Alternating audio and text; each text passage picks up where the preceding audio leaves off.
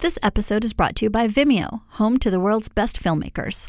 Welcome to Indie Film Weekly, a No Film School podcast. I'm Liz Nord. I am Emily Booter. And I'm John Fusco. It's February 9th, 2017, and on this week's show, how the Super Bowl is an unlikely launchpad for indie filmmakers. Or is it? Plus, award season marches on, we say goodbye to a gear innovator, and as always, news you can use about gear, upcoming deadlines, indie film releases, and Ask No Film School.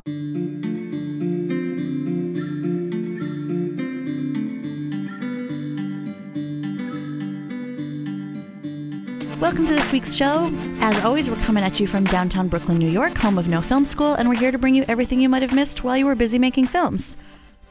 Some of you might have taken a break from production to watch the Super Bowl.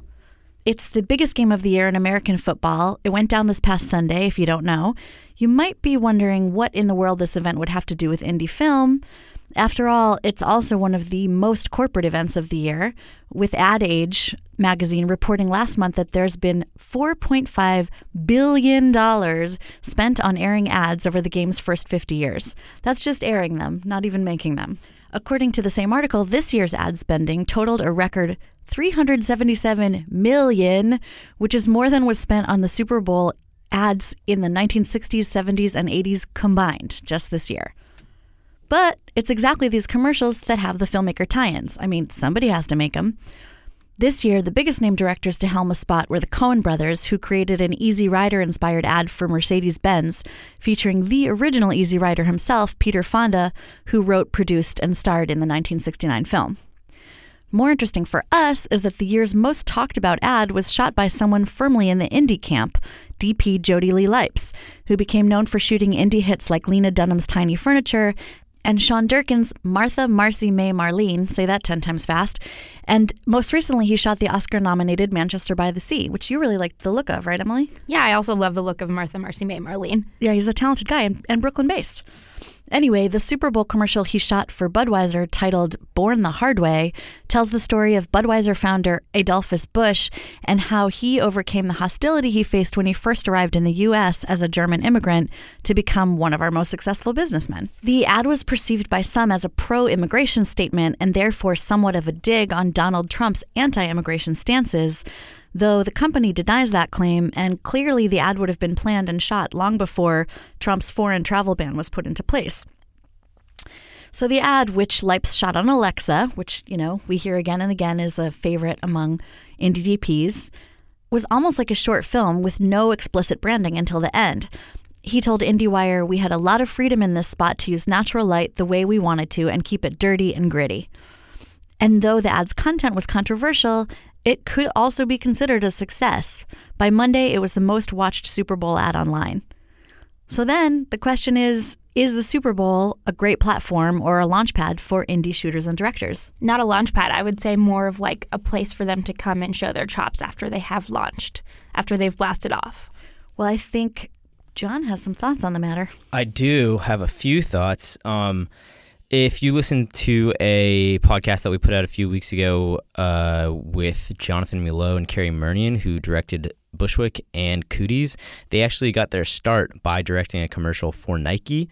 And Nike kind of set that up as a contest for amateur filmmakers. So basically, they pitched their idea to Nike, and then along with a bunch of other directors. And then the directors that won were given $20,000 to shoot a short film based on a certain topic that Nike gave them, which Nike would later use for commercials. And I think this is like a really interesting model for companies to sort of take on commercial advertising. I think that if more companies did it this way, it would be we would see a lot more interesting commercials out there, even for Super Bowls. I mean, we had a discussion about, I thought that the Super Bowl commercials were kind of weak this year, and they've been kind of getting progressively more weak. And I just meant that in the sense of like sort of like unique, fun commercials that stood out for, I guess, ways that don't have to do with politics, but more just like filmmaking. Vision. Yeah, vision and visual aesthetics and humor, or just like strangeness in general. Those are my favorite commercials during the Super Bowl. Yeah, I mean, I would jump in and say that, like, as someone who watches the Super Bowl strictly for the commercials, I thought the maybe the innovation of the commercials, I would agree with you, like, wasn't so off the charts this year, but the craftsmanship, in my view, was so much higher on the whole. Like, they weren't all these, like, women in bikinis on like straddling cars and eating hamburgers. There was some like real craft, again, like this Budweiser ad was like a short film. Yeah, no, totally. And, those are companies that are taking already like established DPs and directors and really trusting them to go their own way with it. And that's an equally viable option. There was another commercial directed by Peter Berg where they went to like a Poland army base and they like had a VR experience for the troops there, and it was shot really well. But like I couldn't help but feel a little bit manipulated that I was like watching like a military base in Poland, like after the Super Bowl happened. The Super Bowl is this great like American pastime, and I just felt a little bit manipulated.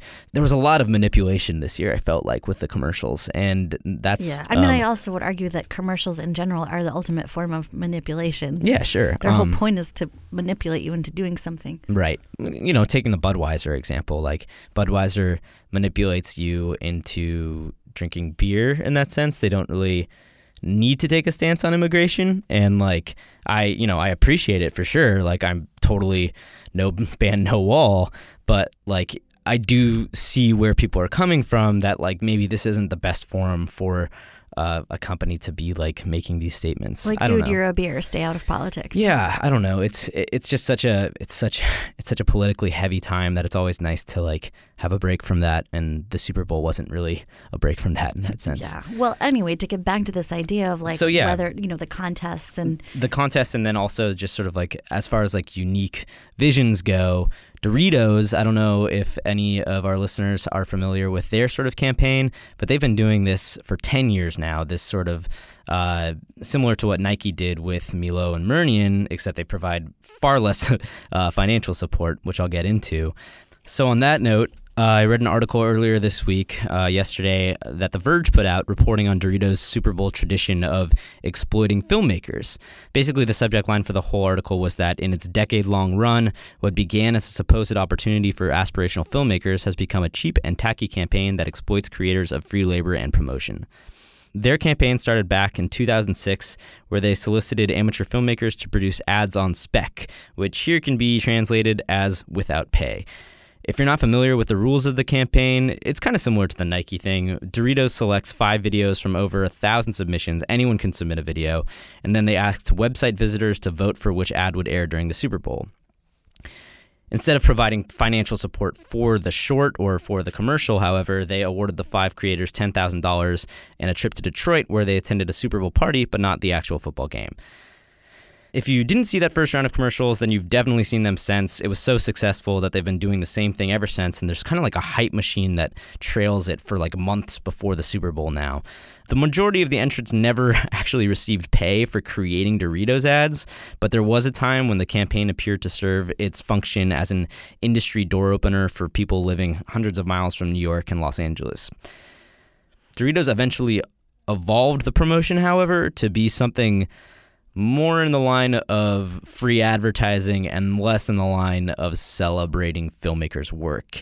Voting sort of shifted to take place of the filmmaking itself. So they put a higher emphasis on users voting and then sharing the videos on social media and then not paying the people who actually made the ads that were already on the platform but weren't the ads that got chosen. So that's a lot of free advertising. Well, yeah. I mean, the article also pointed out that all the ads that are entered into the contest, even if they're not chosen, are then on YouTube in perpetuity advertising the product. Yeah, they're still up and they're still circulating just like regular ads, but they're not being paid for them, and they're not really even a viable means of exposure anymore. You know, that's interesting because internally we've had a few discussions about a similar thing going on with filmmaking contests in general, where, there will be a contest for a short film and then it will play everywhere and nobody gets royalties, and the filmmaker doesn't retain ownership over their work. So, like, when we research these grants and contests, we always look into, especially Liz looks into the ownership rights, and I think it's a similar problem. Yeah, totally. And I mean, a lot of the Doritos commercial, like the filmmakers are kind of just like kids trying to like, have some fun and make a name for themselves. And they don't have any idea about like what they're actually giving Doritos, which is like pretty unique, special commercials that like are voices that you wouldn't really hear from in a natural commercial setting. So it's a really interesting thing that's evolved too, because they've sort of realized that and are taking advantage of it in that sense. And what's more, it seems like the amateur filmmakers that, were being promised a spot now have to take on already established industry vets who are looking to transition to director. So, for example, last year's winner, Scott Zabielski, is an executive producer on Comedy Central's Tosh.0. So he's an executive producer, and he's worked there since he was 2009, and he beat over 4,900 other entrants, most of whom, it's safe to assume, have never been executive producers on popular cable TV shows. Yeah, he's not like some scrappy upstart DIY filmmaker, right, for sure. And that's what the contest was like originally supposed to represent, and I think that it somehow still has that sort of context, but it's the commercials are also suffering for it. The one commercial that Doritos put out this year was I don't know if any of you saw it, but it was a dog commercial. There was like dogs trying to get into a grocery market to get a pack of Doritos. Commercial? Oh, I wish I had. I have that dream basically every night, though. Dogs and Dogs Doritos? and Doritos? Yeah. You heard it here first, folks.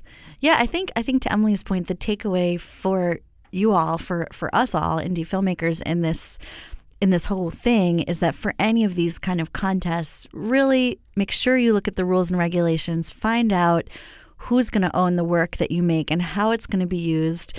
And if you feel comfortable with that and you think it could advance your career in some way, that's great. Sometimes it's good just to have a framework to make something in that sort of forces you to make something. And especially if you're interested in commercial directing, this is a great gateway. Whether or not it's a gateway to, getting a financier for your short film, that feels much more highly questionable. So leading up to the Super Bowl of movies, which is, of course, the Oscars later this month, we have yet more cinema awards to report. The DGA, the Directors Guild of America, named 2016's Best Directors on Sunday, with the top awards going to Damien Chazelle, who nabbed Outstanding Directorial Achievement in a Feature Film for La La Land, and Garth Davis, who got Outstanding Directorial Achievement of a First-Time Feature Film Director for Lion. It was yet another instance where Damien Chazelle beat out Barry Jenkins of Moonlight, which, the more I've thought about it, the more surprising I've found it. Again, as I've said on past shows, Hollywood's clearly in love with itself, but La La Land, in a way, feels more like a feat of producing and art direction with all the different moving parts, whereas in Moonlight, Jenkins had to coax these incredible, nuanced performances out of his cast, some of whom had very little on-screen experience. So, when it's my turn to vote, I would go with the actor's director, personally. But the awards perhaps closest to our readers' hearts also happened this past weekend, the American Society of Cinematographers Awards, which honor, you guessed it, outstanding achievements in cinematography. For the first time ever, the President's Award, which honors a member's contribution to the next generation of DPs, went to a woman, namely Nancy Schreiber, known for The Celluloid Closet and with more than 100 credits to her name. The industry still has a ways to go, though. Schreiber is only the second woman ever to receive an ASC award in any category. #CamerasSoMale. Our writer V. Renee covered the event and pointed out that perhaps the most exciting DP to win in one of the TV categories was Todd Campbell for his inventive composition and framing work in Mr. Robot. The top ASC award for theatrical release went to Lion DP Greg Fraser, who Emily interviewed earlier this year. Yes, I did, and he's an incredibly nice guy. We spoke about how he discovered and fell in love with the digital Sputnik LED lights, which he used to light Lion and then went on to use on his next project, an obscure little indie film called Star Wars Rogue One. But he ultimately won this award for Lion, which he shot half in India and half in Australia. And for one of the most difficult scenes in the film, in which a little boy gets lost in an extremely chaotic and crowded Indian train station, Fraser built a series of boxes on a moving rickshaw. In our interview, he said, quote, "We put a camera in there and cut a little hole out, a bit like Candid Camera. I could radio and say to the gaffer who was writing it, 'Hey, take me over to the boy now.' And I could get on a lens and be right next to him, but literally nobody would see the camera." End quote.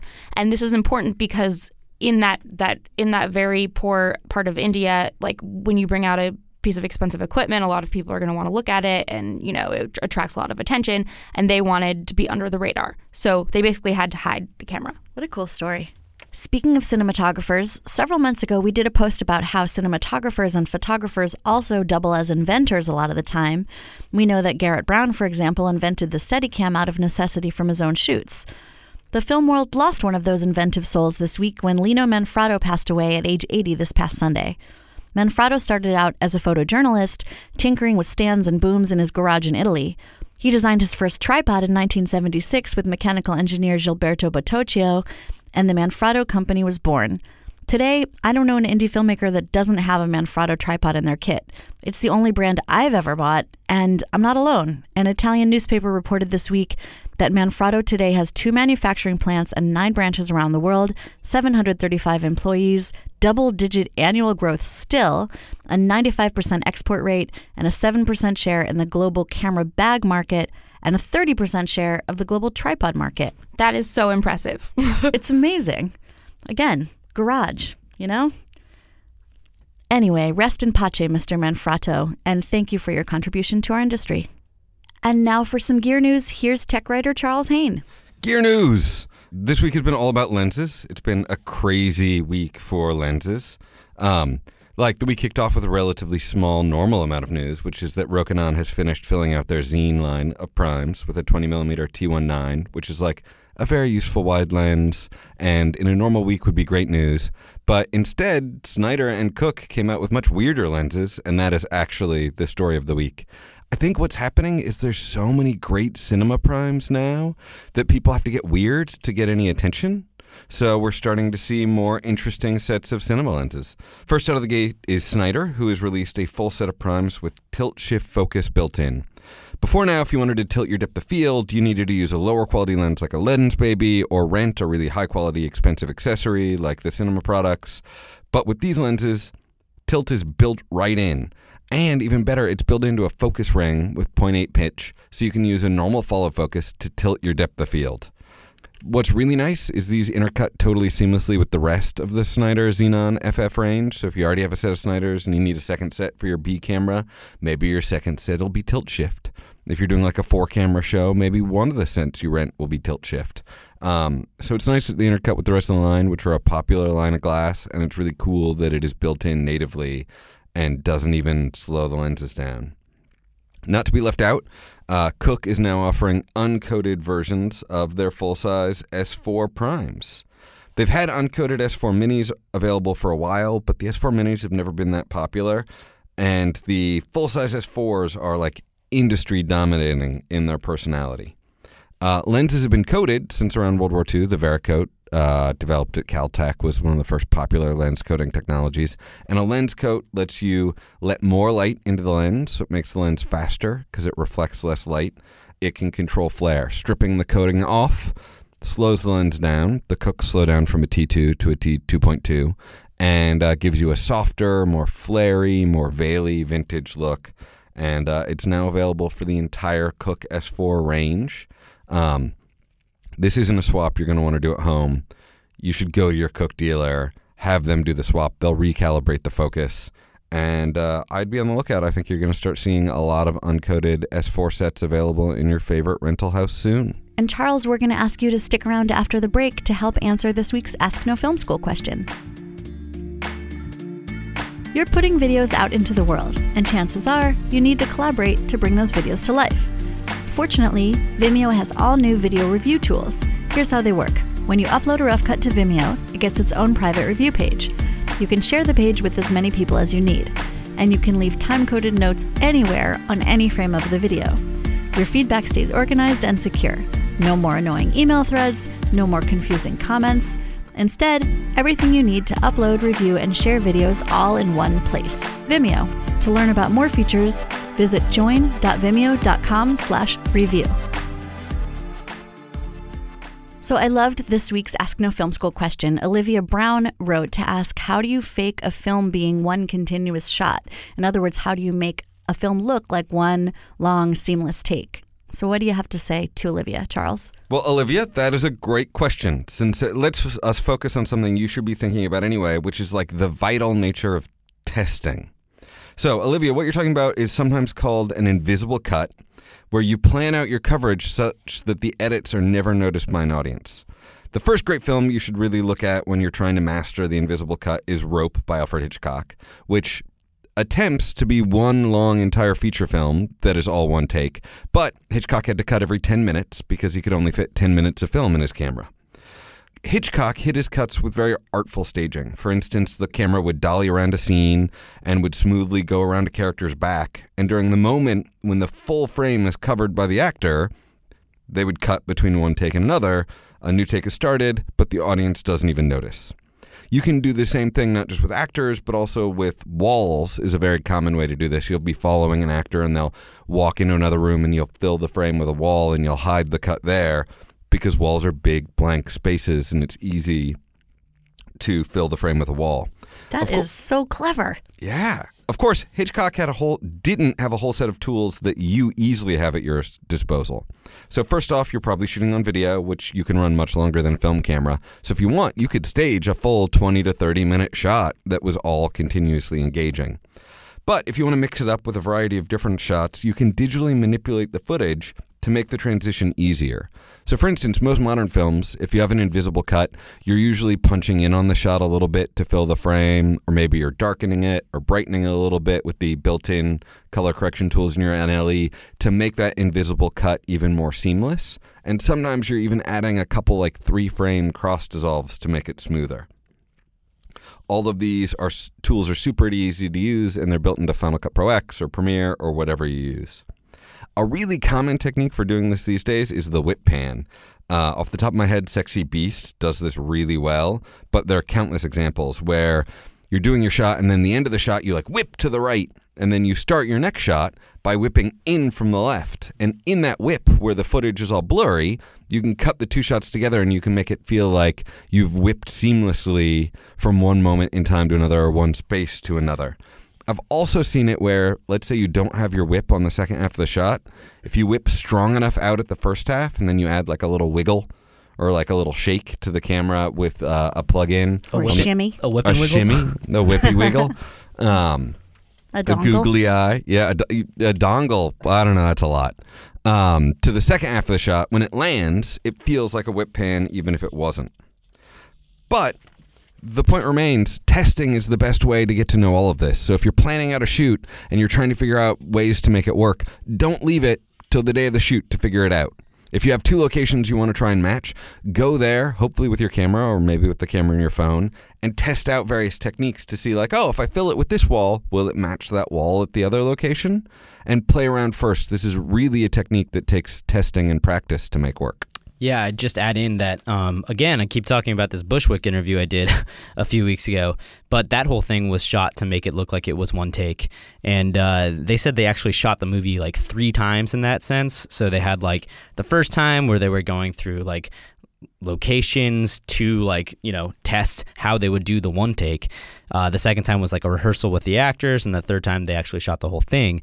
But they only had, I think, 18 takes in total when they were done. So it was just an entire the entire thing was based off of pre-planning. That's how they pulled it off. And what's really crazy about what they did is they had a Movi. Is that what it's called? Movi, yeah. A Movi.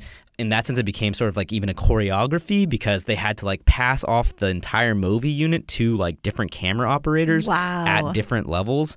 And it's really interesting. So if you going to plug that podcast, listen to it if you're interested in how to pull off crazy one takes.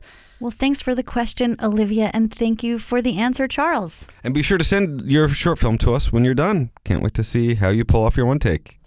By the way, no one sent in their bacon film. No one has sent in their bacon films. Not a single person. We got a shout out by Macon Blair on Twitter saying he's eagerly awaiting to see these bacon films. Are you serious? Yeah. Mm-hmm. That is the coolest podcast story I've heard so far. Well, it would be a lot cooler if people would actually send me your bacon videos. I'm going to give you my email right now on air. It's fusco@nofilmschool.com. Send me your bacon videos. If they're one-take bacon videos, that's even better. That includes you, Kevin Bacon. We are waiting for you. And if anybody has a Smell-O-Vision bacon video, I'd be even happier about that. And now on to some movies that are opening this week. Coming to streaming platforms this week on VOD, you can check out Hunter Gatherer, directed by Joshua Losey. The movie stars Kelly Stewart, Andre Arroyo, and George Sample III, who is a really neat dude. I wrote it here. Neat. He's really cool. Very humble, down to earth dude. He has a starring role in Person to Person, which is an interview I did at Sundance, and he was a really cool guy. Met him. You can check out that interview on No Film School too. This film, Hunter-Gatherer, is about an unreasonably optimistic middle-aged man, which is actually the synopsis in IMDb. I don't know how unreasonably optimistic that is, but he comes back to his stagnant neighborhood after a 3-year stint in prison to try and win back his girlfriend, only to find that she and his family have done what they always wanted to do, and that is forgetting that he actually exists. Oh, That is so depressing. But I think it's a comedy. It's a dark comedy. So Micah interviewed Joshua at South by Southwest last year, and he revealed that he got into the industry first by working as an assistant on Pineapple Express. So he got to know David Gordon Green, and Green, Danny McBride, and Jody Hill ended up being executive producers on this, his first feature. And they're sort of known for their really weird, dark comedy that's not really funny, but more like, oh my God, this is so fucked up for these people sort of thing. and I'll jump in and say that's just another one of those stories that, you know, we're always trying to grind into your all's heads here on the podcast, where it's like, if you want to get your stuff made, so much of it is about getting out there and working on other people's projects. Yeah. So you can read that whole interview to find out exactly how he pulled it off on No Film School. So the next movie that is opening on Amazon Prime Instant is a very interesting story. You might remember that one of the most famous cases of identity theft ever happened in the literary world, and it actually was a voluntary case of identity theft. And I'll explain what I mean.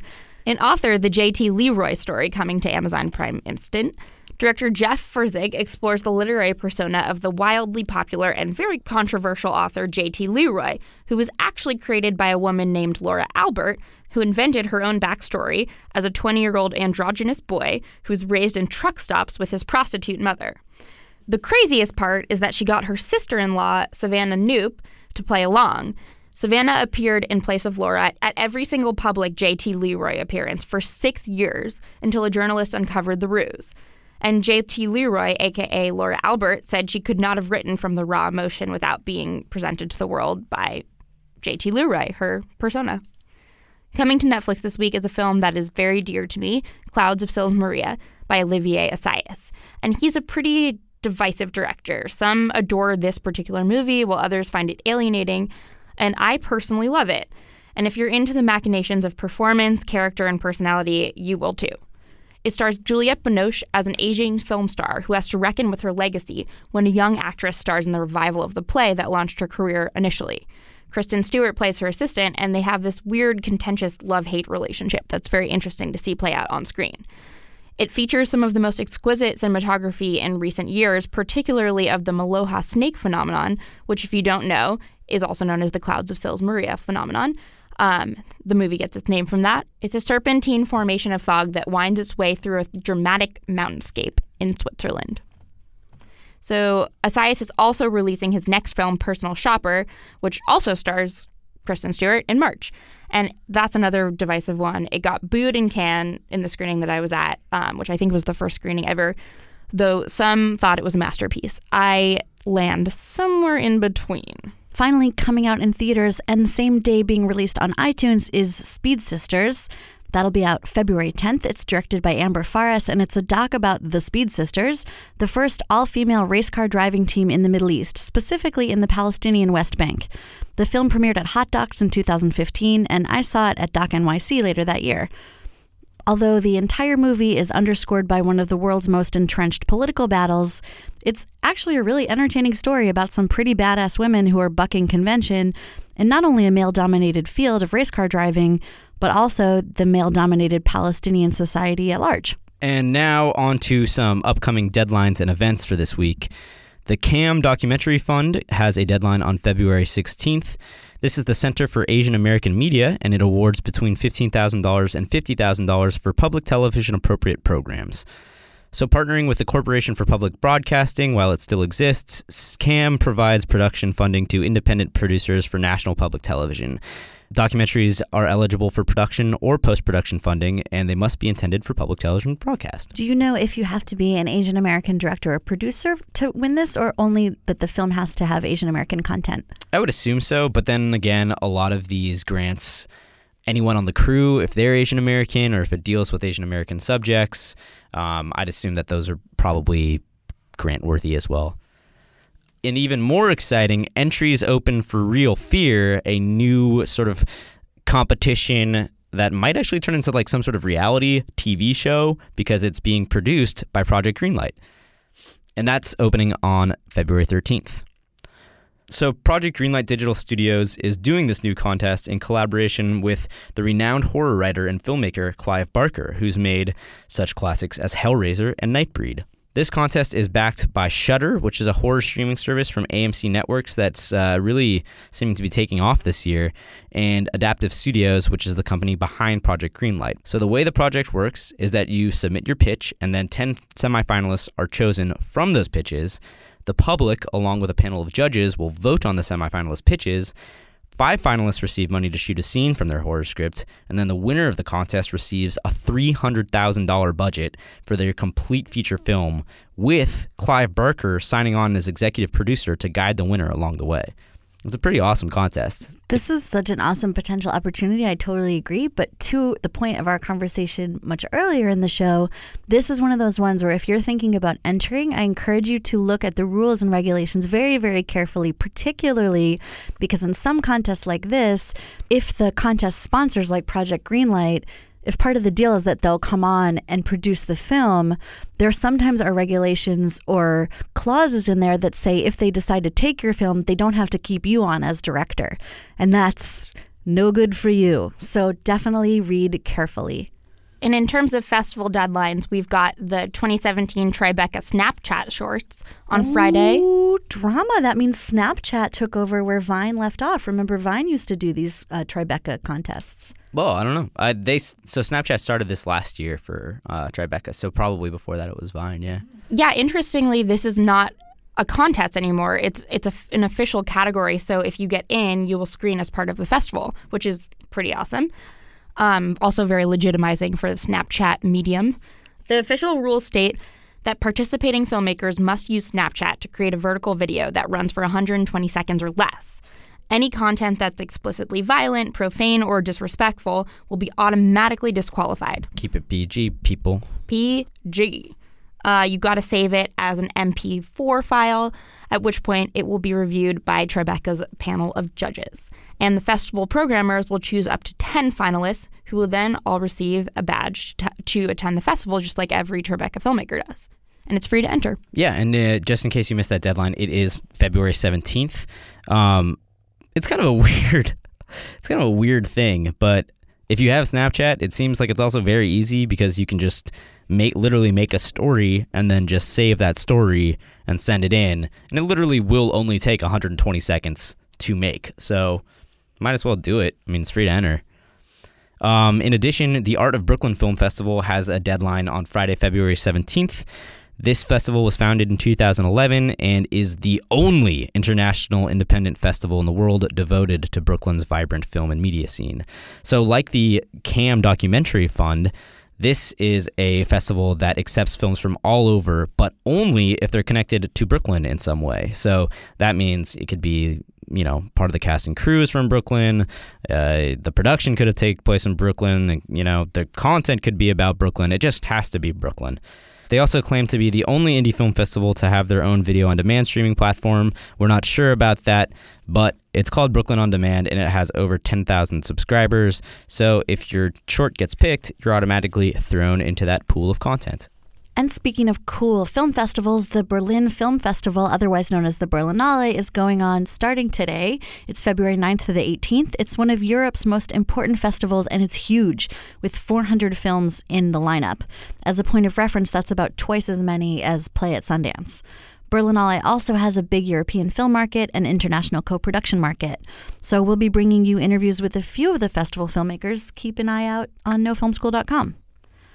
Also, coming up this week is Valentine's Day.